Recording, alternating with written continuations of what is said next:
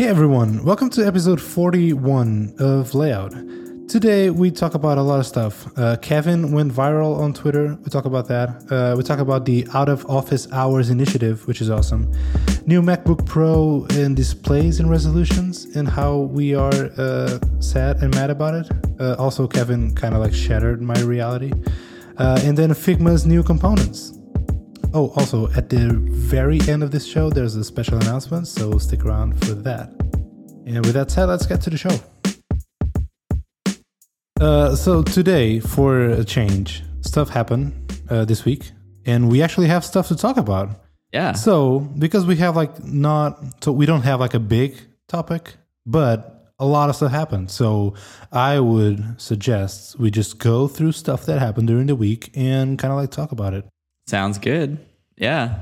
I mean, I feel like it's kind of a going back to our old format a bit. A little bit, yeah. Let's every once in a while we'll go back and just talk about news. If we have like a news go back in heavy, time. Again, like I feel like the format of the show is mostly I want to talk to Kevin about stuff because it's like it's my design buddy and my friend, and I want to talk about stuff that happened. Yeah, same here. Yeah, so that's the format. And when a lot of stuff happens news-wise, that's also, I also want to talk to him about that. So, with that said, something really interesting to me happened, but I bet it was more interesting to you. Something happened, and you went viral-ish on Twitter. I'm super confused about exactly what happened, and I purposely didn't ask you anything because I wanted to ask you on the show. All right. Here's what I know. Okay. You tweeted this video of, I'm going to assume it's in Canada, icy road and cars just like sliding on the ice and crashing. And that was funny. And you got a shit ton of retweets and faves and all of that from that tweet. Here's what I don't know. I don't know if you actually recorded the video. I don't know what happened. I don't know anything besides this. So. Yeah. Okay. So the like street you see is a street that's right in front of our office, and we're sort of on the first floor. And our office has like windows all around, so we were basically like front stage for like everything that happened. And so most of the videos you see are filmed from our window. So I didn't record the full thing. I recorded a part of it. Like I recorded a bus. And basically like as this happened on the morning, everyone was posting their videos on our Slack channel. So a bunch of different people, because this happened, like we made a montage of like all the accidents that happened. But there's maybe, I don't know, like 10, 15 minutes between each of them. So this like happened over a long period of time. So people had like different angles, and stuff like that. So we like basically edited them all together, and added kind of this beautiful soundtrack. Is it Frank Sinatra or something? I don't know, actually.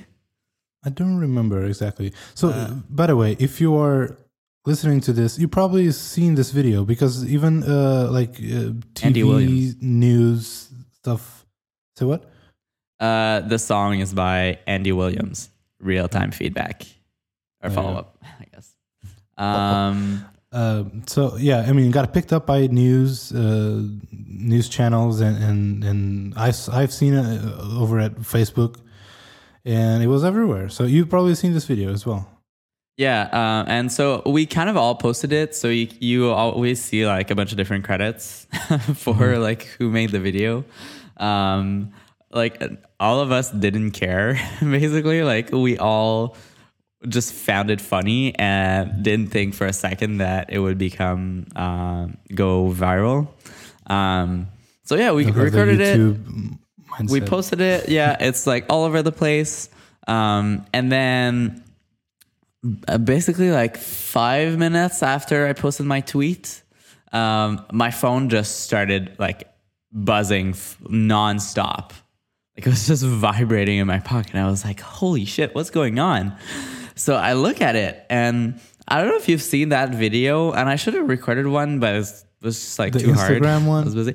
Yeah, the Instagram one where you see like the notifications flying by. This is what was happening on my phone, and like it was like that for a solid like 30 minutes. Like my phone was boiling hot. Wow. I was like, holy shit. I like basically just set it on the table. I was looking at it go by, all these notifications. I was like, holy cow, what's going on? So people were retweeting, like leaving like mentions, follows, like liking, all that stuff. And so at that point I was just like, yeah, this is silly. Like let me just turn off all the notifications for Tweetbot because I just can't take it anymore. And like I was working, like it was a normal work day, right? So like I had other stuff to do than to keep up with my viral tweet. So yeah, and then I looked at it like late afternoon after that. And I had like over 1,000 mentions on Twitter. And then like already like a couple thousand retweets. So yeah, it was crazy. Like I got a bunch of like DMs and like people saying like, hey, like we want to buy your video for like put it on our website or whatever. Like, we'll credit you, blah, blah, blah. Like people from like news anchors, like, hey, can we interview you for like our special segment? All that stuff. Overall, so I looked yesterday because I'm actually in the process of writing a blog post about this whole adventure. Nice. So far I've gotten 33,000 retweets and 41,000 likes. With a total of a little over 3.5 million impressions on that tweet, which is like ridiculous.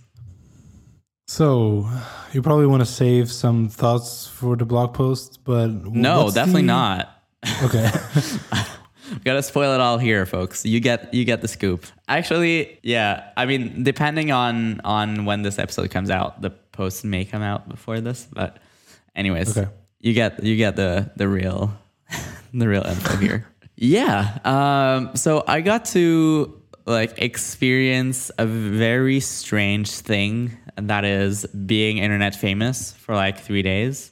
Because like this all happened for maybe like 3 or 3.5 days, and then nothing, right? Like right. It basically like blows up, and then suddenly stops.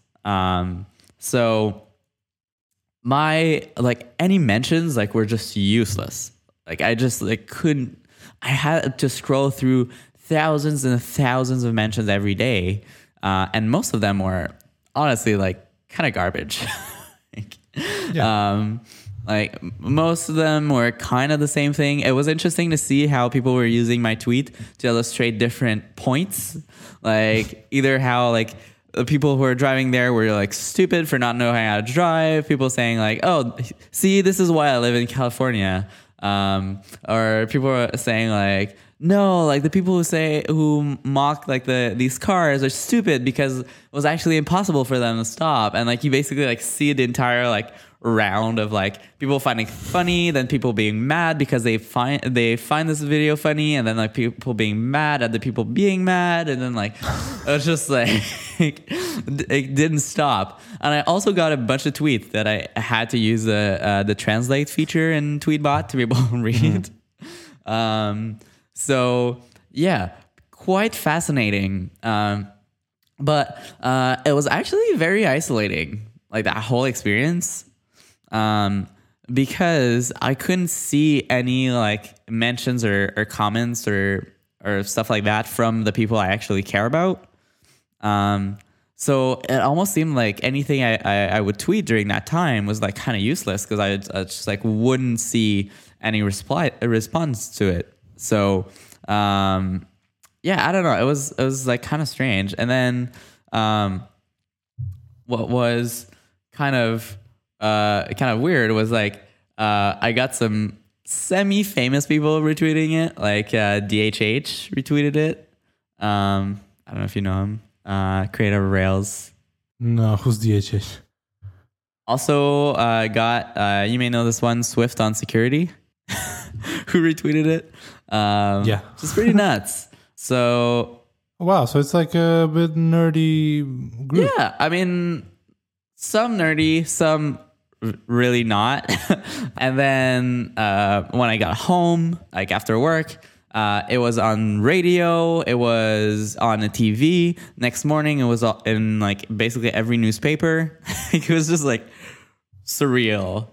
So, but yeah, I mean, after 3 days, it was basically over, and I went back to normal. So I got to remove the option for seeing only notifications from the people you follow, which was nice because honestly, like that's an okay fix. So basically, like to basically just filter out the useless replies, I had to turn this mode on to only see from people that I follow. But I actually enjoy seeing mentions from people I don't follow. Like just I can't follow everyone on Twitter, but like there's a bunch of people that I kind of know because we're interacting on Twitter, even though I don't like directly follow them. So what I would have really liked is an option to see only mentions from people who follow me, because a lot of people who are just like responding to the video didn't follow me at all. Like they didn't care about what I had to say in normal life. They just cared about like this funny video. So, but other than that, yeah, I mean, it's over. I'm happy it's over, honestly. Like it's on the grand scheme of things, like it wasn't a huge like controversy or anything. Like some people get it way worse, and it wasn't something I had directly made, and like most of the comments were positive. But it honestly, like it kind of ruined Twitter for me for a while.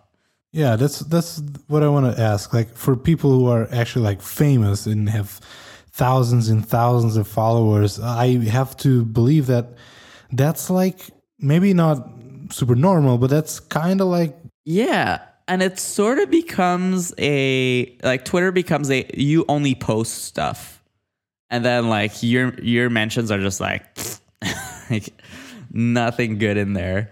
And it just started to feel like work. I was just seeing that number increase over time of like all the unread DMs and messages and stuff like that.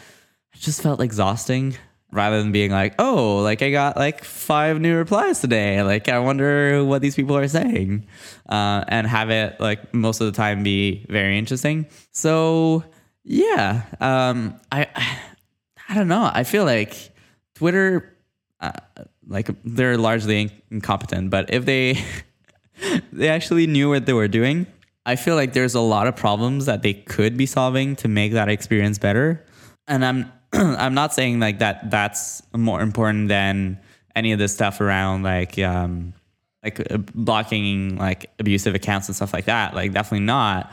But it definitely showed how like some of the people who drive the most like the most engagement on Twitter, like really don't use Twitter the way normal people do. So yeah, and I feel like it'd be beneficial. Like think about all the, I don't know, like artists or just like people that are internet famous. I think it'd be beneficial that like you could, as a normal person, like have normal conversations and interact with these people. And some of them I think actually like are able to have these conversations, but it's just like this incredible amount of work. And I like, to be fair, I don't know how they do it, but yeah, it just makes it really hard. So I found this, it's funny that you mentioned that. Oh yeah. Twitter has hired a new head of product, and he only tweeted 143 times. So yeah, I feel like they're just trolling at that point. Like, don't even. So yeah. I don't know. So he has an account since 14th of July 2007. So pretty OG. How can you hire your head of product? Like they have to be like extremely like unbelievably talented for you to hire them, even though they don't even use your service. Like that's just like ridiculous to me. Yeah. It's pretty bananas. Yeah. So, anyways, do you want to know like the funniest thing of all of this is? Shoot. So the video actually got taken down. Let me guess. Because of the song? Yes. Yep. There you go. When I saw that, I was like, no, that's not gonna slide. Yeah, I mean, which is why I posted it directly on Twitter, because I was like, if I post it on YouTube, like this is not gonna last. I was like, Twitter, I feel like I have a chance. So it lasted like maybe 4 or 5 days up. And then anyways, like everything was over when it got taken down. So I was like, whatever. So it's offline now. Sometimes they just won't let you monetize, but let you keep the video. That happened to me once. Right. Some other times they just cut out the audio, which would still work for you guys, like for that video. Like the audio is not super important. Yeah, that's true. But I guess because it was getting so much traction, I guess they decided to take it out. Yeah. All right, this is a good segue. Speaking of YouTube and Twitters and stuff, have you heard of this new drama revolving YouTube? PewDiePie? No, that was funny. But no.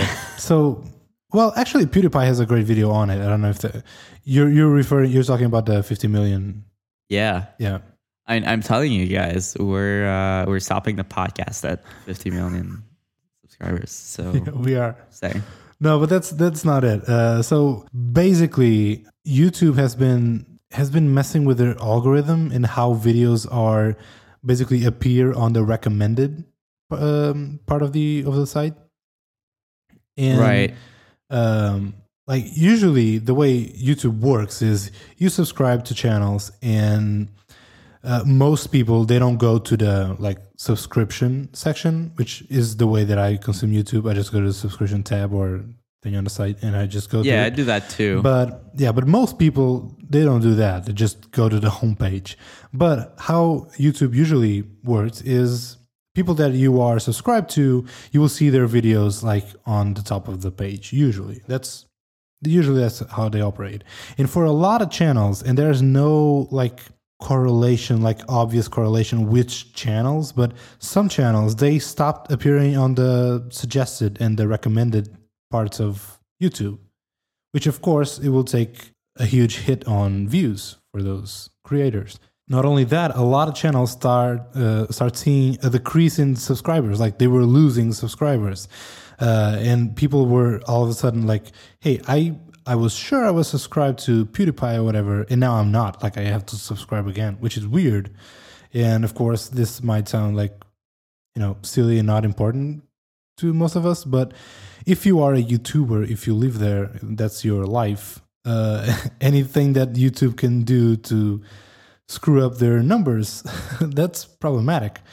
So that happened. And basically, creators are pissed at YouTube because they're messing it all, and they don't say anything. YouTube never says anything that they're changing, they're doing. So creators are like kept in the dark. Yeah, and in PewDiePie's video, he's like, I reached out to YouTube and they're like, we don't know what's going on. We don't know what might be happening. Right. I was like, are you serious right now? Okay, so my question is, now that you're a famous YouTuber, has this impacted you in any way? No, this only impacts the big ones. I'm not. Wait, you're not a big YouTuber? I know. What? I don't even have 200 subscribers. What are you talking about? No, you'll get there. So kind of related. Well, not at this pace. I stopped posting videos. I haven't posted something like 2 weeks or something. Anyway, video is super important in the interwebs, as we all know. Like every company is crazy about video because that's apparently the future of content on the internet. Twitter just I don't know when they officially announced this, but I just saw MKBHD. I have to say that slowly. I can never. Anyway, MKBHD, which is a very famous YouTuber. He does tech reviews. That's mostly it. But he's a very famous YouTuber. He's partnering with Twitter to give people a demo of this thing, which is called Media Studio. And from what I could tell from that video, by the way, we're linking this in the show notes. So if you want to see that video tweet from MKBHD, just click on the link. So basically, it's a thing for creators. I tried signing up for it, and like they ask you the name of the company and what kind of content are you producing. So it's not like for individuals. You have to be like a creator or whatever. Right. But it's a way for you to manage all of your assets, like videos and pictures and all on Twitter. You can like batch import stuff like videos, for example, to Twitter. You can schedule tweets. So, for example, well, let's post this video at 8 a.m. tomorrow or something like that. And you can, and this is a pretty big one, you can monetize videos now, like the videos that you post. So, for example, if you have posted that Man, can you think how much money I would have made? Probably less than you would think. Oh yeah, definitely. I was like, hey, you made a total of like $20. Nice. There you go. Treat yourself. So yeah, I mean, it's interesting to see Twitter going chasing video and their creators after shutting down Vine. Oh yeah. Which I still don't understand. Like, I don't understand why they shut it down. Maybe because they wanted to focus on the Twitter core app. But just sell Vine it. would be Just sell it. Competing. I don't know. But but see, that's the only way. That's the only reason that makes sense for them to shut it down and not sell it, is if they think Vine could be competing with Twitter. And so they wanted to shut it down. Yeah, but I mean, like, if Vine would be competing with Twitter, then like, why are you shutting it down? Why don't you just keep it around? I don't know. This whole thing is competing. Like, yeah, entire other discussions, but it's super strange. Like, I'm not even trying to understand why Twitter does the thing it does anymore. Like, it's complete mystery. You shouldn't do that because you will fail. Yeah. Speaking of weird, like, Twitter things that happened, I tuned into like there was a Rogue One live stream where they asked questions to like stars, and it was like right on at the top of the Twitter feed in like the native Twitter app, like the default one. So I clicked it and like I accidentally dismissed it and just could not find it anymore. Which is gone. The like nice big banner was gone. It wasn't in moments. It wasn't in trending. It didn't show up in search. At least you have moments. It's like, I don't even know what you're doing anymore, Twitter. Like, it's dumb. Anyways. Just search for it. I hear Twitter search is pretty good. Oh yeah. Oh wait. Speaking of Rogue One, when are you watching it? I'm gonna watch it on Wednesday. Oh really? Well, I was thinking on watching it on launch day, which is like the 16th. I haven't been able to find like a special screening. Okay. Oh wait, there's a premiere tomorrow. Yeah, sometimes there's these like semi-private screenings that happen. Yeah, can I buy tickets? Anyways, so going back to the show. Sorry. Yeah, is there anything like particularly interesting about Media Studio? I mean, I guess it's cool for the people that are going to use it, and I don't know, maybe it gives YouTube some competition. Yeah, I mean, again, we're not going to use this. The thing interesting here for me is that they are pursuing this, which not surprised that they are, but at least we can actually see something coming out, right? Yeah, some work done, and it's pretty interesting seeing this partnership, this collaboration with MKBHD, which again, a big YouTuber, right? That's interesting. They're almost like outsourcing their product announcements now. MKBHD, and honestly, like if anything, he's great at doing these like demonstrations and explaining stuff. Like this is perfect. That's a great pick. Yeah, I mean, they should do more of that. Actually, like that's smart. Yeah, and if I were them, I would take advantage of this creators being pissed at YouTube bandwagon. Yeah, definitely. But then again, I found it hilarious that when I saw that tweet from MKBHD, I clicked on a video.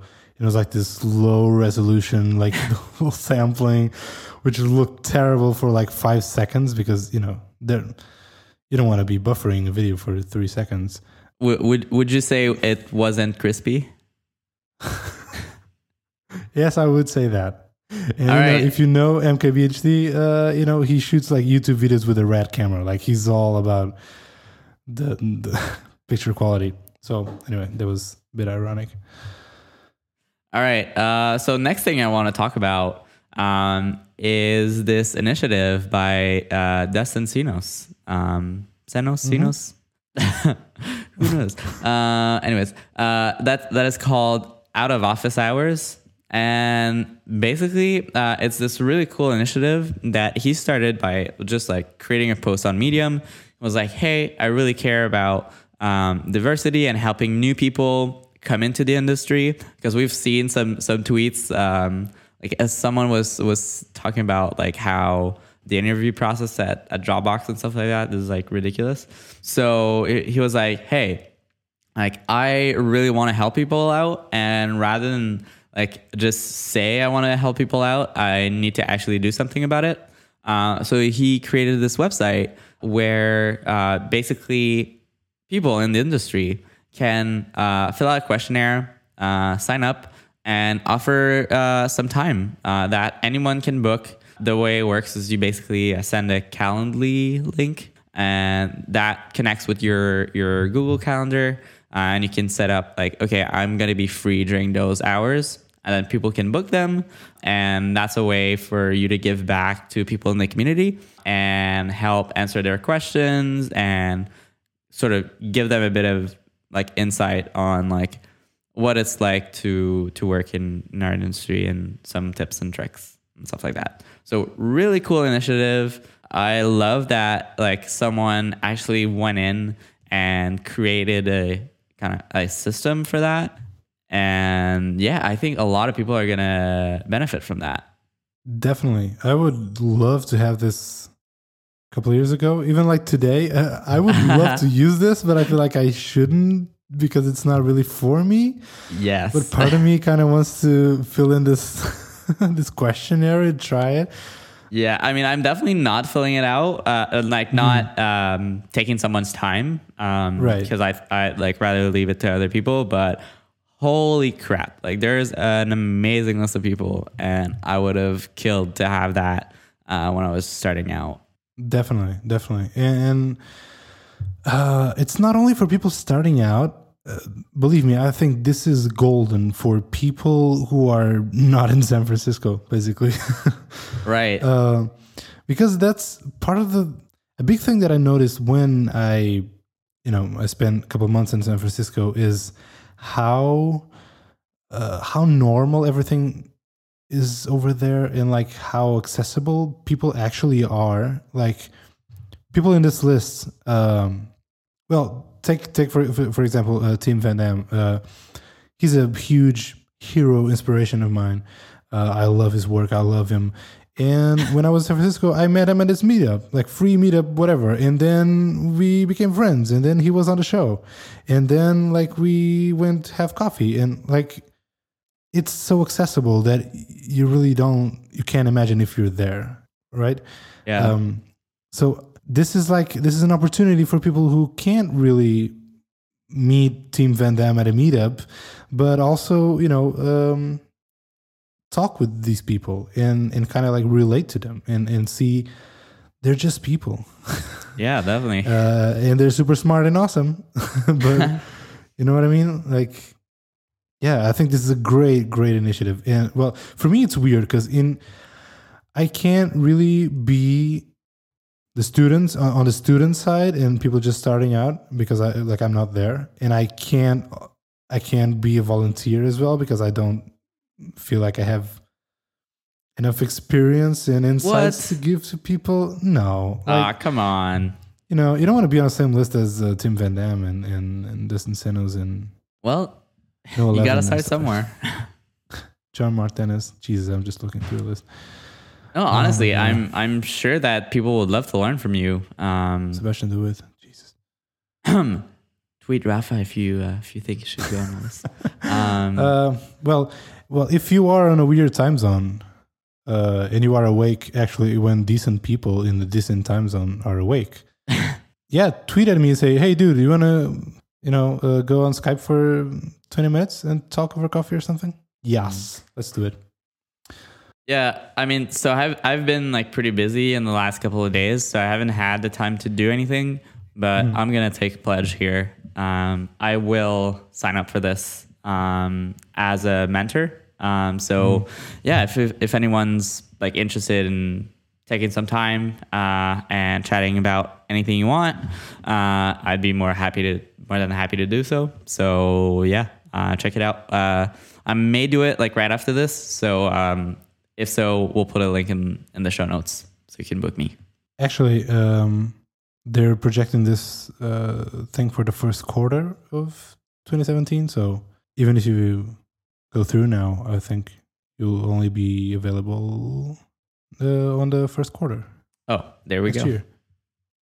There you go. We'll let you know, even if we're not on this particular initiative. I'm like, if enough people like find it interesting and would like to chat with us, maybe we can do layout office hours. Yeah, that'd be fun. Here. Have you heard listen to that Reply All episode where they stayed for 48 hours on call? No. So basically, you'll have to tell me. Reply All is this podcast on. Yeah. I know about the podcast. But maybe the listeners don't. Oh, sorry. Yes. Anyway, the host. I'm like, yeah. You don't need to talk about that.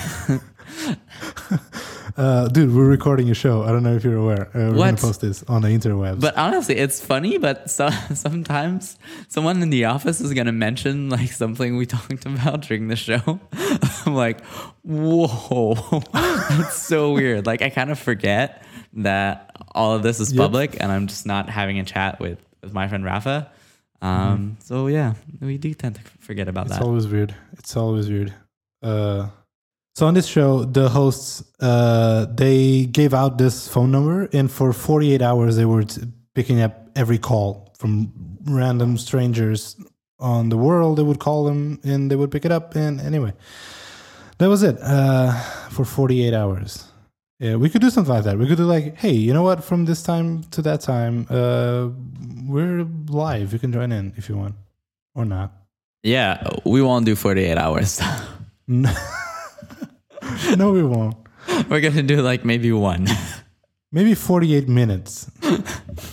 Tops. Yes.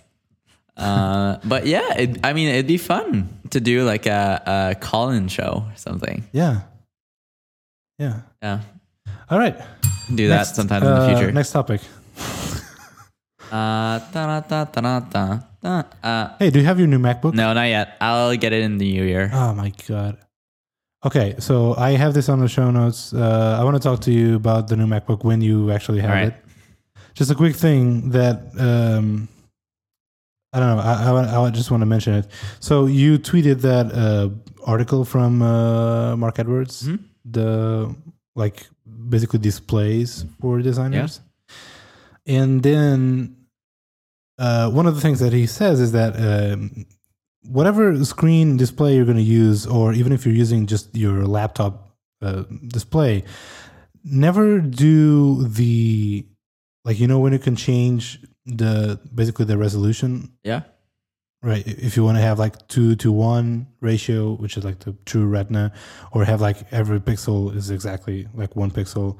The thing with having more space or more crisp. And the whole thing is like never do one of those weird halfway point. So you either do the default, like the middle one, like 4 pixels equals to 1 pixel. Yeah. Or do 1:1, which everything is super small, tiny. I know people do that, which is crazy, but can you even do that? You can. Yeah, you can. Whoa. I know someone who does that, which is holy crazy. Moly. Yeah, I know. You can't even see the cursor. Anyways, so the middle point is like 1.5 or 1.75, which is crazy. Don't do that because, what a computer is going to do is run like a virtual machine, that type of thing. They're simulating it, so they're using the GPU actually to render that, doing some math processes, whatever. Yeah, well, so they're basically rendering more. Like they're rendering the entire screen and then they're squishing it down.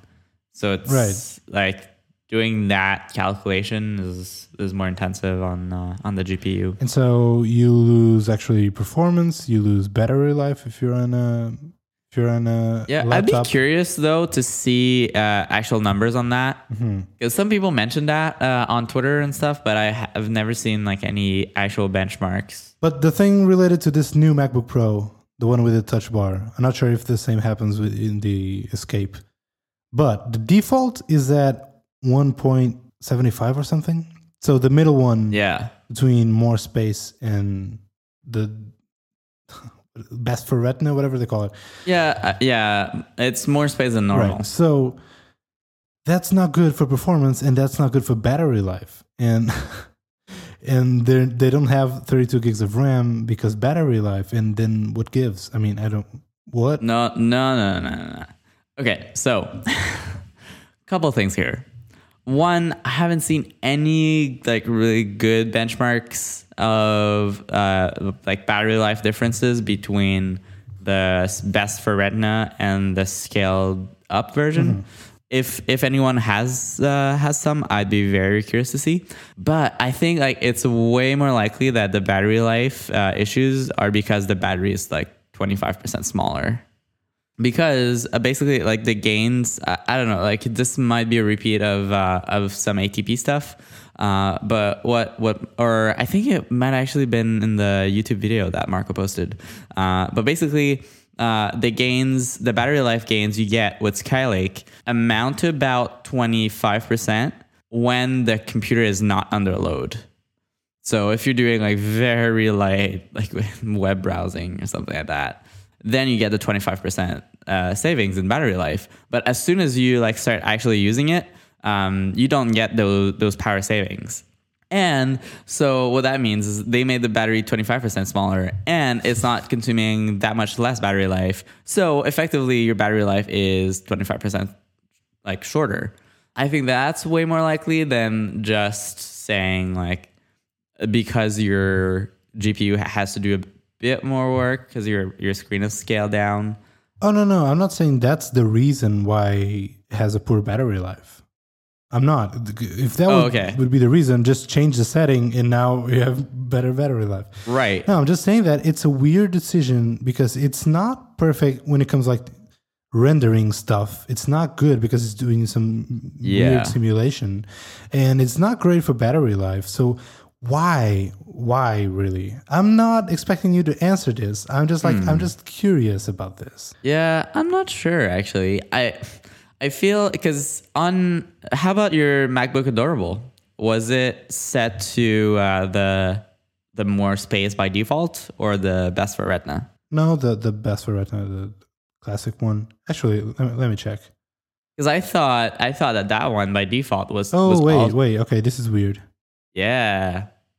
So I think there's no middle one. Oh, interesting. So yeah, I think it all fell from the decision on the MacBook Adorable, which is like super tiny. So they were like, hey, you know what? It kind of looks fine if you run it on the more space option. And then if they make a 13-inch laptop that actually has less like real estate because it's the like best for Retina, it's kind of weird and silly. So I think that's why they kind of had to make all of them the more space. What I think they should do is make panels that are actually higher resolution. So you can have like the best for Retina at a smaller size, if that makes sense. God, dude, you know what? Yeah, it's a weird scaling, the default one on this MacBook Adorable. Oh my God, dude, I'm so pissed now. What have you done? I just assumed. It's been here all along, hiding in your MacBook Adorable. So So the native resolution of this laptop is 2304 by 1440.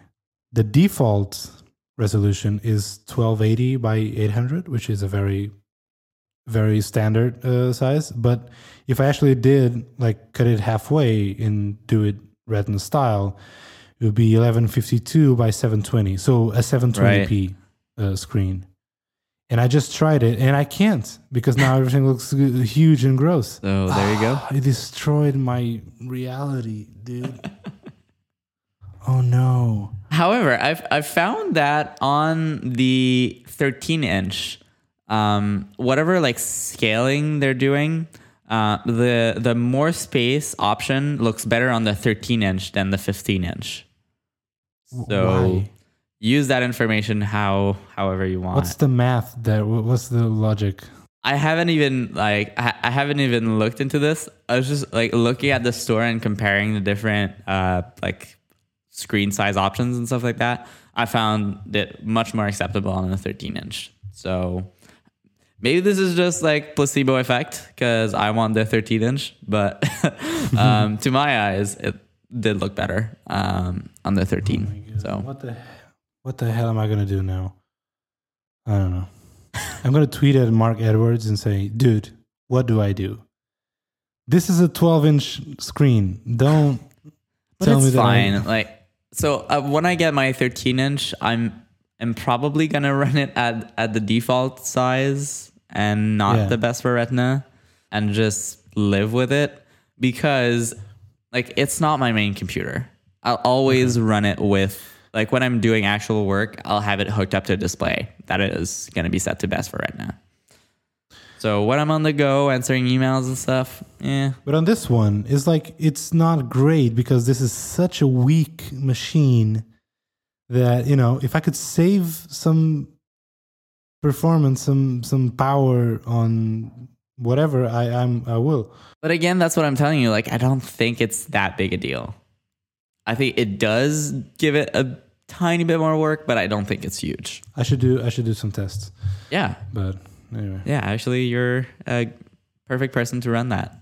I was when I was in San Francisco. Now I barely use this laptop. Anyway. Okay, well, thanks for ruining this. All right. So Figma launched a new update recently. They did. Which I don't even know if update is the right term because it just like... it's just there. They've launched a new feature. Yes. Let's call it like that. Yeah. So why don't you tell me about it? Okay. So I was... it's components, which is Figma's take on symbols in Sketch. They call it components, which, by the way, makes a lot of sense if you use React or something. I mean, it's not a new word, new concept. I was fortunate enough to, I've seen this when I was at Brin's. He gave me a quick demo of this.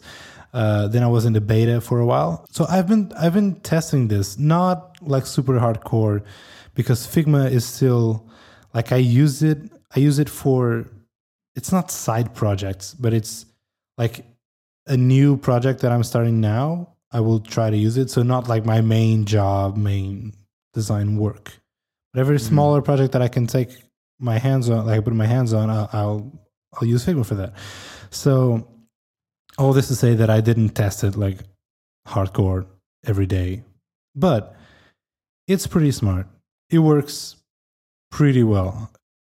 I think if you have you read the Medium post? I skimmed it. I TLDR'd it. Okay. But I did play with the feature. So it's like, by the way, this Medium post, I think it should be the new standard of announcing features. Like, yeah, definitely. It's a post. It's written by Rasmus Anderson. He works there. By the way, a big hero of mine, and he this was his project when he joined. So he's been working on this for a while now, and he wrote this big, in-depth, long Medium post about explaining the feature, how it came to be, some of the struggles, some of the processes, and how they arrived at this solution. Anyway, you should read it. We're going to put a link in the show notes. But these components paired with Figma's, what do they call it? Like constraints feature, right? Yeah. What you can do is pretty great. And the way you, like if you start using this and you're coming from Sketch, there are some assumptions that you're going to miss because you feel like, oh, but then how do I do X or Y? And it's something that I feel like Figma always has to keep in mind, that a lot of people are like new to the tool and coming from Sketch most likely. And I feel like that's also one of the reasons as to the UI, it's so similar to Sketch, which I think is a good thing. I mean, it's a smart thing.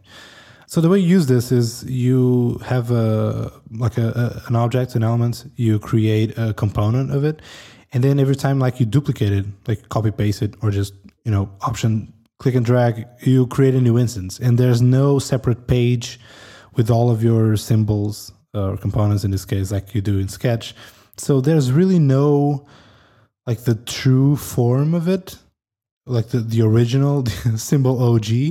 They're just instances of the same symbol. And then if you want to create overrides, the way they do it is also very smart and very easy. You set some of the attributes, like, okay, I want this fill to override, or I want the border or the font size or whatever. And it will override that that property, but keep the rest. So this is hard to explain in an audio medium, but just go to that Medium post. Just take a look at the pretty pictures and the GIFs, and you will see what I'm saying. It's pretty smart. It's pretty great, and it works flawlessly so far. So kudos to Figma. Yeah, I mean, I definitely think that the way they do overrides is better than anything I've seen in Sketch. Like they've made it better in Sketch by like making you click that icon to like sync it back. But I think like being able to just edit some like basic colors and fonts and stuff like that is very useful for most things. So when I'm comparing this to Sketch, I find myself missing a lot of things. So like it's fine that you can go in and like override certain properties.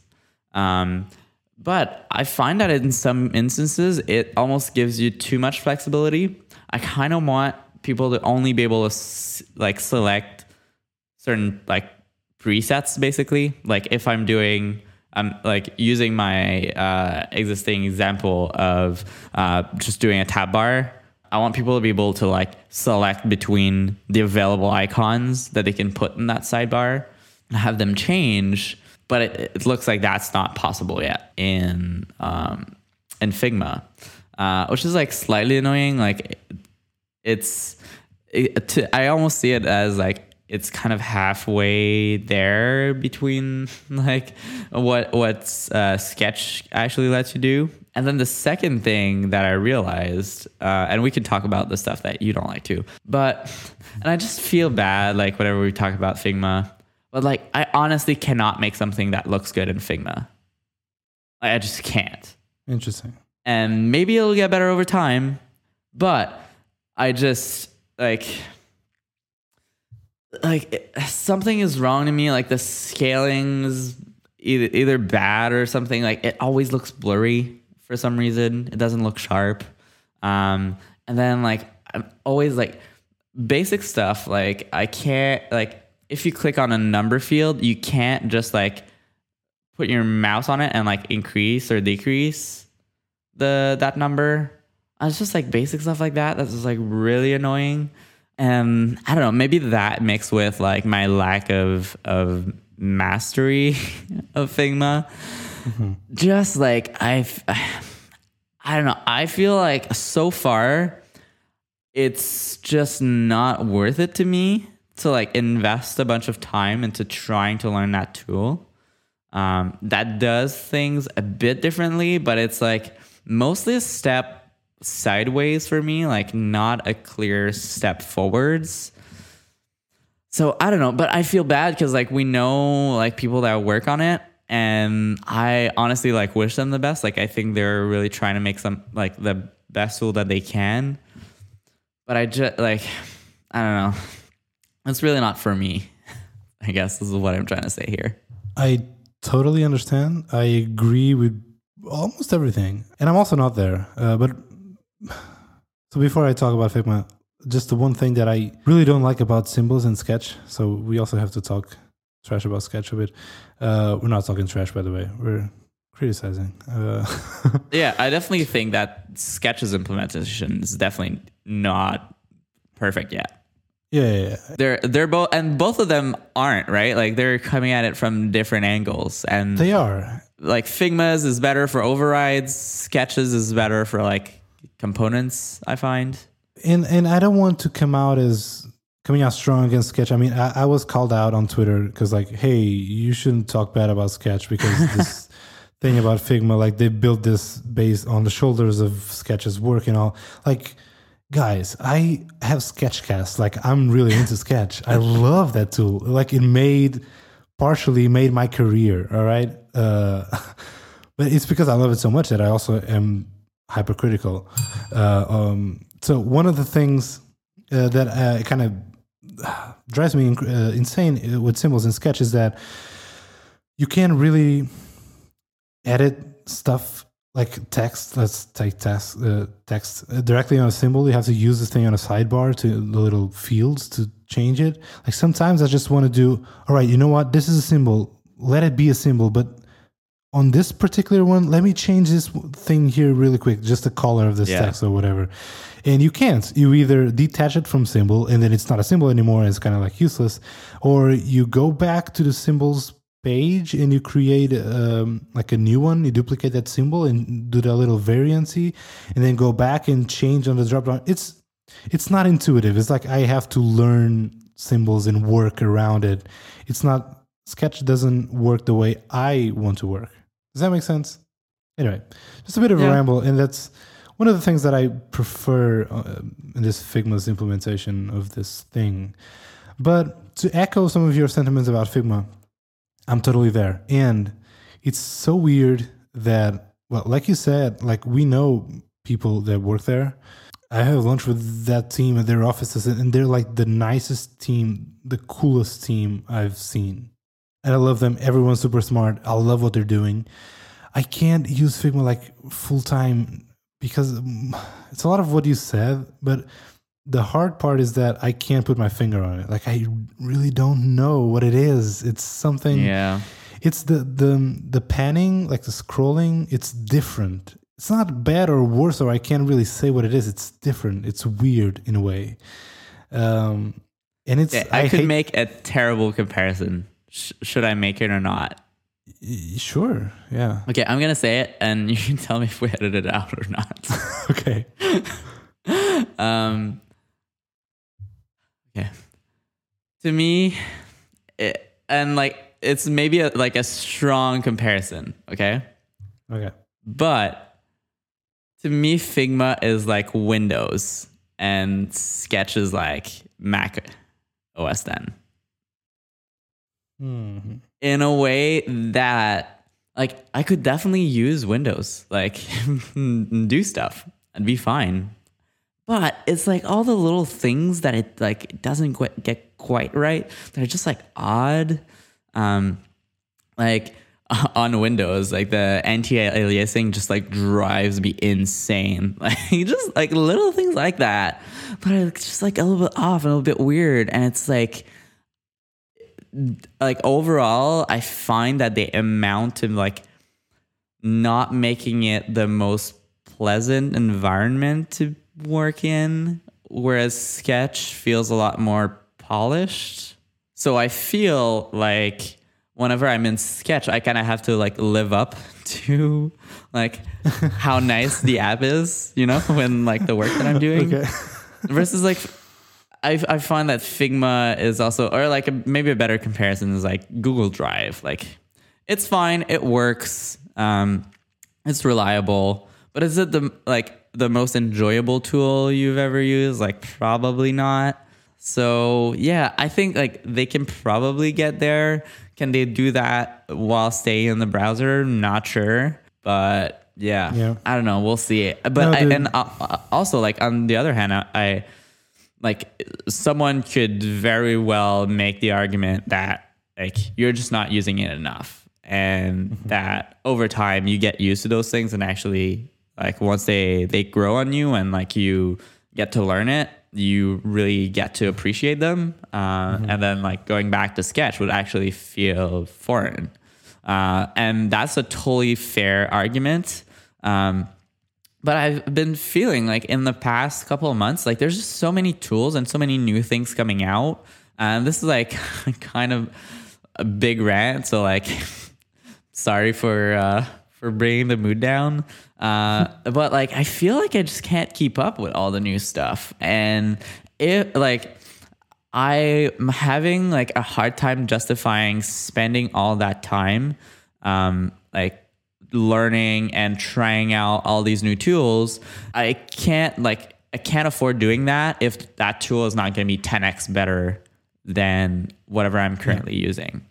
And it seems like with Figma, again, like I said, it's like most of the steps sideways. Like it's still not clear that like this is like clearly an improvement on all fronts. So like right now for me, it's just not worth it. And like we're talking about Figma here, but I think it's the case with many tools that I just like try for 15 minutes and I'm like, yeah, that's kind of nice. But like, honestly, I'll just do a prototype in HTML and CSS because that's easy and that's basic. And I know how it works. It's simple and it gets the job done. So, Framer? Yeah, I don't know. Are you talking about Framer there? Yeah. So like there's, I mean, plenty of other tools. Yeah, like not just Framer, right? Like totally... Principle, there's like Origami, like they're all like doing interesting things on their own. But at the end of the day, like if I'm doing an app, like I'll just code it in Xcode. Like it'll take pretty much the same time. And then at the end, I'll have like a fully working prototype. So I don't know. I just feel like sometimes, I don't know. I have to choose to pick my battles and like fair enough. Like I'm like mostly on the management side these days. So like I have less and less time to dedicate to actually like learning new software. So maybe there's a bit of that in there. But I'm just like seeing a fatigue of like new tools and new workflows that sometimes just like don't seem worth it to me. And I totally know like I sound like a Photoshop person right now, but yeah, Sketch and those cool kids and get off of my lawn. Anyway, I wonder if it's actually a fatigue of tools and new things coming out, or it's just us. We are tired. I mean, us like you and me. I mean, yeah, right. You know what I mean? Yeah, maybe. Is it us or is it the tools in the environment? I don't know.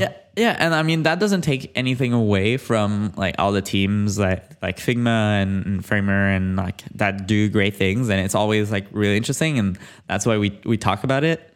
But I think with a lot of them, I feel like they're still immature enough. Like they're not quite there yet that like they're really a clear like solid improvement the way Sketch was over Photoshop.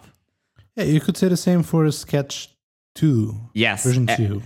And if you go back and look at my website, I had exactly that article that was like, yeah, this is like, they're doing interesting things, but it's just like not worth switching right now. Yeah. So, and I mean, it depends on where you're coming from and what are you predispositioned to do and to embrace. Just like Sketch. I mean, Sketch is a great example of this. Once it was a new tool that was trying stuff out, like trying new things and you know, being faithful and true to themselves and not just like cater to a market or whatever, like do what they believe it was the best tool. And for a long period of time, there was a lot of people on Photoshop like yourself and like saying this is not worth the hassle of learning a new tool and moving and all. It doesn't mean that they were doing the wrong thing. They should keep doing, just like Figma. Like the fact that for us and for a lot of people, like it's still not there. It's not perfect. It's not worth the hassle of learning a new tool and moving everything over. It doesn't mean that they should stop. Yeah. like keep doing that. That's why they call it like early adopters. That's what you get. Definitely. And it's weird because like I'm like usually an early adopter with that stuff, right? Like in every other regards, I would consider myself as an early adopter, but I think there's something different about designing that I find like in order for me to design something correctly, like there's whether you like it or not, there's an element of creativity, and I feel like I can't tap into that. Well, I don't want to have the whole argument between like, is design like art or whatever. So, but there's this element of creativity. This like, I have to get into that state of play and like just trying stuff out. And like, I have to like not think about the tool. Because if I think about the tool that I'm using, then I can't get into that state. And so that's why for me, like my tool needs to be like, I need to master it and like know it top to bottom before I can get like really proficient in it. So I think for me, that's why it probably takes me longer to adopt new pieces of software. But yeah, so sorry everyone. No, that's a good rant. I agree with a lot of it. I think you're into something, and it's no one's fault basically, right? Like and I'm definitely not saying like, hey, like you should stop making the next like prototyping tool or whatever, right? Like I'm definitely not saying that. I know you're not. Like I think it's good that like the more of these tools out there is better, more competition, like newer, like fresh ideas. But I'm just saying like, it's just not always worth it. And I think like if I have to choose how to spend my time, like between learning a new tool or like honing my craft and like practicing my skills as a designer, I think I'd rather get better at design overall than like kind of learning this new tool. Well, that's okay. That depends. Like, learning a new tool is always open up a can of worms. No, I mean learning a new tool is always has a lot of advantages, and like it's not that by investing in Framer, learning more about prototyping and stuff, I'm not investing in being a better designer, right? Oh no, definitely not. Like I think. So, okay, let me unpack this a bit. I do think that learning Framer for a lot of designers actually makes them a better designer. It's kind of this like win-win situation where like most designers just know like static. They're going to know Sketch or something like that, or Figma or whatever. They're going to know that and not do any prototyping. So for them, actually like going from no prototyping to any sort of prototyping is actually like a huge benefit to their workflow and is going to make their work better, even if they have to like power through and learn that new tool. But what I would say is if you're already prototyping, whether it's like with HTML or like Xcode or anything like that, and then deciding, you know what, I already know that, and now I'm just going to learn this other tool that is like maybe going to be like 5% better in some ways, but like 5% worse in others. The calculus there is like not clear. Like I wouldn't say like it's a clear win. Sure. Like yes, you should spend that time. But I was in that position. I'd say overall, like HTML. So another thing I want to clarify, like knowing more stuff equals better. Like it's always better to know more things, right? But what I'm talking about here is like in a limited like time span, like for me, and like that doesn't apply to everyone, right? Like if someone's in a different situation, like learning these new tools might totally be the right solution for them. I'm just talking about like my personal scenario here. So like totally not blaming, like if you know like Framer by heart, like perfect, like that's awesome. Like if you can master that tool, great. I'm just saying like I wish I could keep up, but I just feel like I can't these days. Yeah. So I have to like pick my battles. We're getting old. Yeah, I don't know. Maybe. No, it's dude. I understand. I know exactly where you're coming from. Yeah, and like I will definitely be happy to switch to Figma when it gets crosses that line and becomes like clearly better than other tools on the market. But it still has a bit to go. So also, you want to know the most recent tool that I tried it and I knew immediately, oh my God, yes, I'm going to use this. No. Abstract. Oh. I can't say anything else, but yeah, keep an eye on those guys. Yeah. So I haven't tried it yet. Well, I'll tell you a bit more after this. So, all right. Sorry, guys. Before we go, you want to do recommendations? Yes. All right. So my recommendation today, which is actually perfect timing because I do enjoy using some new tools sometimes when they're an improvement over my current workflow. So for my job, I do have to deal with a lot of GitHub issues. This is how we manage a lot of our products, Shopify. This is how we get shit done. So everything basically goes through GitHub issues.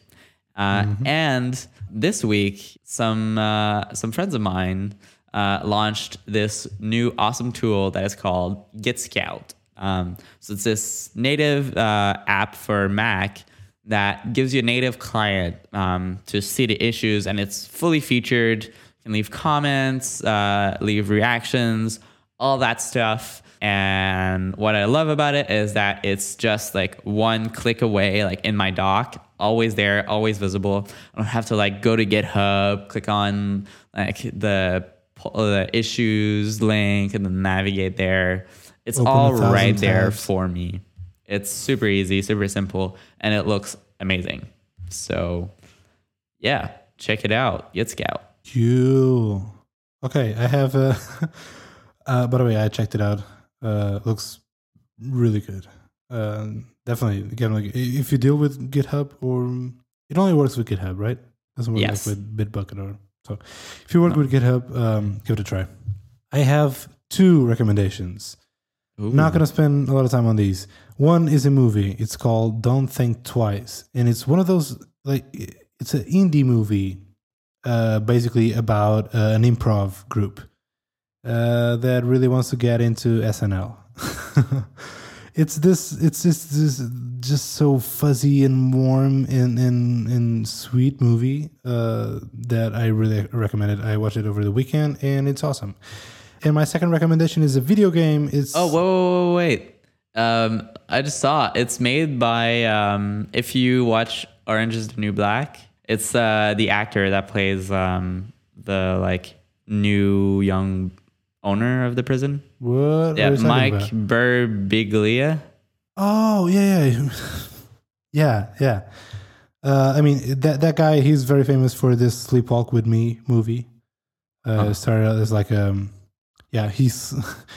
he was a sleepwalker and has this stand-up. I think I first heard him on The Moth, the podcast. Anyway, definitely, if you haven't checked the Sleepwalk with Me, that started as a stand-up bit. I actually would recommend that instead of the movie, but anyway, yeah, that guy is pretty funny. Cool. I'll check it out. It's on iTunes if you want to check it out there. Second recommendation is a video game. It's Final Fantasy 15. It's awesome. I played it over the weekend. Of course, I haven't finished it because that game is huge. If you don't know Final Fantasy, well, I don't know what to tell you. This is one of the most famous RPGs video game series ever, and Final Fantasy 15. It's pretty amazing. Like, it really is great. It looks amazing, and so far, it's a great Final Fantasy game. So if you're into it, you can check it out. Sweet. Have you ever played Final Fantasy? I'll let you guess. No. But are you familiar with Final Fantasy? Yeah, I've heard of it. All right. I just have zero interest. Sorry. No, that's okay. You're not a huge gamer, are you? Yeah, I'm totally not in the market for this. Like, I'm excited about Super Mario Run, but that's about it. That's fair. That's fair enough. For you gamers, listeners, I'm here for you. Yes, no worries. And there's lots of them, so I'm definitely in the minority here. No worries. I got your back. By the way, if anyone has played The Last Guardian and wants to tell me if it's great, tweet at me. Which, by the way, you can tweet at us at LayoutFM on Twitter. Of course, if you want to tweet, we're on Twitter. And you can check layout.fm. That's our website. You can check all of the other shows, all the show notes, all of the links to get in touch with us. But if you want to get on our Slack channel team thing, go to spec.fm/Slack. You can request an invite. You get in, you go to the layout channel, and you can find us there. We're there all the time. So if you want to talk to us there or suggest new topics or stuff for us to talk about, that's the best place. If you want to hear and listen to more podcasts, more awesome podcasts, just go to spec.fm. You have all the podcasts that you might need or want. If you're a designer or a developer or a human being, you'll find something. Do you want to announce this layout, D's? Yes. Oh my God, I was about to forget. I mean, people might skip because it's after we started the intro. But that's okay. They'll be, that's how they know they're special. If you're still listening, you are special. So next week we will do our first ever annual layouties. Is that what the title we're going with? Sure. So it's inspired by the Upgradies. If you listen to Upgrade on Relay FM, but basically it's gonna probably be our last show before the end of the year. We're taking a little break, and so we thought we would go in and create some categories, and then pick our favorite X or whatever, like any categories that you can think of. And basically the idea is that it's like this award show that we're gonna give out like fake prizes to some of our very favorite things that happened this year. So Rafa and I are gonna come up with some categories, but we want you, the listeners, to help us out with that. So if you have any ideas of interesting categories or like questions that like you'd like us to answer as a roundup of the year, please let us know on Twitter, on Slack, over email. Doesn't matter. Just let us know. We'll add them in. We'll give you a shout out, and then you get to hear our answer. And if you want some examples of what we are actually talking about, stuff like this year, what was your favorite new app? Or this year, what was the new tool that you learned? Or favorite people, favorite album, whatever. Favorite TV show. Yep, there you go. Westworld, spoilers. So just anything... ask us away, and we'll say your name. Actually, if you want to be on the show, like your voice, you can also record a voice memo on your phone or on your computer or whatever. Send us a clip of you asking us the question, and we'll play it on the show. Yeah, that'd be awesome. Yeah. So, all right, dude. We'll be looking forward to your questions, and we'll talk to you next week. Awesome. All right. Bye. Bye.